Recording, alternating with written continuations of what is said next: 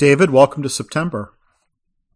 Oh, thank you, Todd. And I must say, as much as I love summer, I was ready for September. This was a scorcher, and I know it's still a scorcher for some people in some parts of the country. But yes, I'm glad to be in September. Yeah, and I know you spent a lot of the summer working on responses to proposed rules from the Centers for Medicare and Medicaid Services.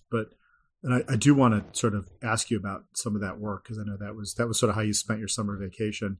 But before we get to that, I'm curious as to kind of what's happening in the aftermath of the Supreme Court decision on Marietta versus DaVita. You know, Todd, we talked about that very briefly when it happened, but we're beginning to see it. And I know you as representing ASN have been in some conversations with some members of the community as well and heard it. I hear it a lot in coalitions. It's really beginning to, it definitely concerns groups. And it's not just the larger for-profit dialysis companies and providers that are concerned. Nonprofits, all of them are a bit concerned by what could come out of the Marietta decision. Remember, the Marietta decision, it did say that it did not violate the Medicare Secondary Payer Act when Marietta, as an employer, provided services for dialysis to everyone, but they provided no dialysis services in network, which meant basically was financially pushing people over off of the private insurance onto Medicare otherwise, because quite often with not being in a network, the costs would be higher, the deductibles would be larger, or else they'd have to pay for it themselves and get reimbursed. It's kind of a stalking horse, if you ask me. What do you think? Well, I think it to some extent, I think it's shifted the community's focus. So I think on the one hand, there's been a lot of attention paid to other policy levers related to improving care for people with kidney diseases, both thinking about, ways to increase screening for people who are at risk, as well as, on the other end of the spectrum, addressing issues around transplantation. It just seems like the Supreme Court decisions kind of put almost a stop to everything because the community is so focused on addressing this issue, with Medicare as a secondary payer. And it seems like there's congressional interest, which is really interesting. So, I mean, my sense is the only solution here is for Congress to pass legislation that would essentially address the concern or the issue raised in the Supreme Court decision. Is that sort of how you see this playing out? Yeah, I think that's going to be the case. I think that they're definitely going to try to make something happen before the end of this year. I do think the Congressional Budget Office will score this as a saver, and that'll make it much more attractive. And the conversation, of course, I agree with you, the way it's kind of changed some of the conversation. It's also made the interest in the number of patients going into Medicare Advantage really critical, too. That discussion is arising as well. So, I mean, one of the challenges is we have the midterm elections. So I know the congressional schedule, there's just not a lot of days before the midterm elections in early November. And then depending on what happens, the lame duck section of this Congress kind of between the election and the end of the year.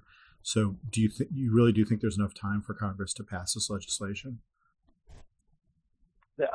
There's enough time if Congress really wants to. There's definitely, there's not a lot of time. I agree, but Congress can do what it wants pretty fast when it needs to. So my sense is there's bicameral support both in the House and the Senate, and there's bipartisan support for passing this legislation. Where would the opposition come from? Let's just say that we are waiting to see whether any of the really big private insurers are also employer-sponsored plans, come out to oppose this. And we shall see, really, because it's not clear how many want to follow the example of what Marietta was trying to do. Well, David, why don't we move to the second issue, which is, and it's interesting because I would argue there's a little bit of irony here, just in terms of the relationship between the dialysis organizations in the insurance industry, which is that an increasing number of people with kidney failure are now enrolled in Medicare Advantage plans. And I'm just sort of curious as to what that means for these individual patients, as well as what this means for sort of policy around the Medicare ESRD program? Todd, that's a really good question, because the number of people going into Medicare Advantage in general is really exploding. And the same thing seems to be true for patients with kidney failure who only got the ability to go in to Medicare Advantage with that diagnosis, when they went in since January 1, 2021. But those numbers have moved pretty fast. So there's a lot of things that are very interesting there. For one thing, right now, some of the dialysis payments are better off for providers in Medicare Advantage than they are in Medicare fee-for-service for a host of reasons. I'm not saying it's always the case for every patient, but it is for some. But that's of concern also because currently the Medicare Advantage data that has to do with things like evaluation and management codes, E&M coding, hospitalizations, things of that nature, they are not getting reported back to USRDS as they would be under Medicare fee-for-service. And that loophole has not been closed, and it very much needs to be closed because it's going to affect the data that we really depend on, both as researchers in nephrology, but also just to make policy and to understand where we are in just the fight against kidney failure and kidney diseases. Quick question on that topic. How do you close that loophole? Is that something that Congress has to do? Is that something that NIH can do sort of by fiat? I'm just sort of curious as to how you fix that specific problem, because it's a really big issue. It is a really big issue, and we've all been talking about it today, saying about how what the final approach is going to be. One of the approaches is actually not NIH; it's actually at CMS, Centers for Medicare and Medicaid Services, to basically say, look, this has to be a part of your contracts with Medicare Advantage. There has to be a mechanism for returning this data to USRDS. They may say, those insurers might say, then there needs to be a payment for that, providing that information. That's another issue. Congress might have to step in. USRDS might need to also make a request in its congressional budget for additional funding to even purchase data. Not quite sure. But, I mean, we could talk about USRDS all day long. It kind of gets its data from a couple different places. But the claims that we're talking about, such as, in evaluation and management, E&M codes, hospitalizations, things of that nature, just are falling through, and they're being missed by USRDS. The 2728 and 2746 those forms are being caught, so those are enrollment of people into the ESRD benefit, and then also those that and the one that records the death of an ESRD patient. That's coming in, and some of the data on transplant is coming in. One of the complications on transplant is people who have worked up for transplant at a transplant center will go into Medicare Advantage and discover that their plan does not work with the transplant center that they have been worked up at. And that's causing a problem, and that really needs to be addressed also, so that kind of misalignment does not occur. So where do we start on this one? I mean, it just seems like it's a multifactorial problem, and I'm just curious as to how the community is trying to respond to these challenges with Medicare Advantage, or also known as MA plans. Well, I'm going to say ASN, we've been pushing in the community, and I think that most of us believe that this really needs to go to Secretary Becerra, the Secretary of Health and Human Services, because it crosses so many agencies and domains. It's going to need that level of push to make everyone come together and work together. And perhaps those groups are ready to do that, and that won't be necessary, and I would welcome it if that's the case. But at the moment, I'm concerned that it's going to need that level of involvement to make sure that we cross over all the barriers, make it happen, because you're right, it is a very concerning issue. So the third topic that I wanted to raise with you is one of the things you did this summer was help draft ASN's response to the proposed physician fee schedule through the Medicare program. And I'm just kind of curious at a high level what some of the comments were. Well, I think thematically, what we've been talking about is also present here, which is what we've really talked about so far today, two areas where we're seeing big gaps from different things, one from a Supreme Court decision and one from just the expansion of Medicare Advantage, and they both have left gaps that are concerning people. The physician fee schedule really did try to address some gaps this year as well.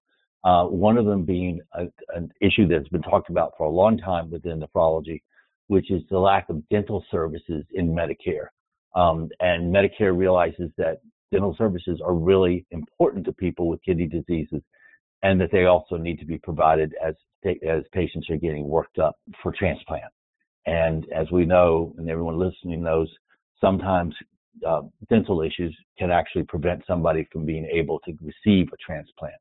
And that is really just a shame. And at this day and age, that we are not covering that and making sure that happens. So ASN and others came down pretty heavily in favor of a proposal to expand dental services for people with kidney failure. And we would think it should be at all times, but also as they are preparing for transplant and post-transplant. We also really think that they should basically be providing it for anyone on immunosuppressants in addition to transplant patients like those with glomerular disease. So that's a pretty important piece of this in terms of trying to fill in a really important gap. The other gap has been the ongoing cuts of vascular access services, particularly non-hospital vascular access centers. And this is really important. We're pushing, for more options for patients and modalities, and that really means including increase in home dialysis, and that really does also really mean that there's going to be a lot more peritoneal dialysis catheters being placed. And so these things are at odds with each other, and they're leaving a gap that makes it harder for some individuals to get prepared to do home dialysis. And it just in general needs to be addressed. And the payment cuts there have really gotten very, very high if you track from 2019 to now. And so there's some real concern. To be pushing everyone back to a hospital-based solution is not a money saver.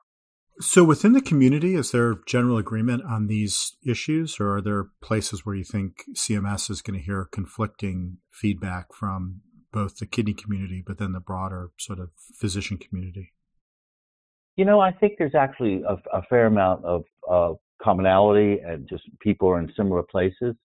So, I just really think that that's something that we're going to hear more and more unanimity from the community and not division on these. If you don't mind, Todd, I'd like to throw out two other things that were in there. Okay. They made some changes in E&M visit policy having to do with splitting the shared E&M visits between the physician and members of the team. It has caused some real problems because it really does kind of come down to a 50-50 or more than 50% time. And it's really hit nephrologists in some ways, in ways that's not been, I think, what they intended. So we're basically asking them to reevaluate that and make sure that it is being equitably split by who is touching, the patient in the billing cycle.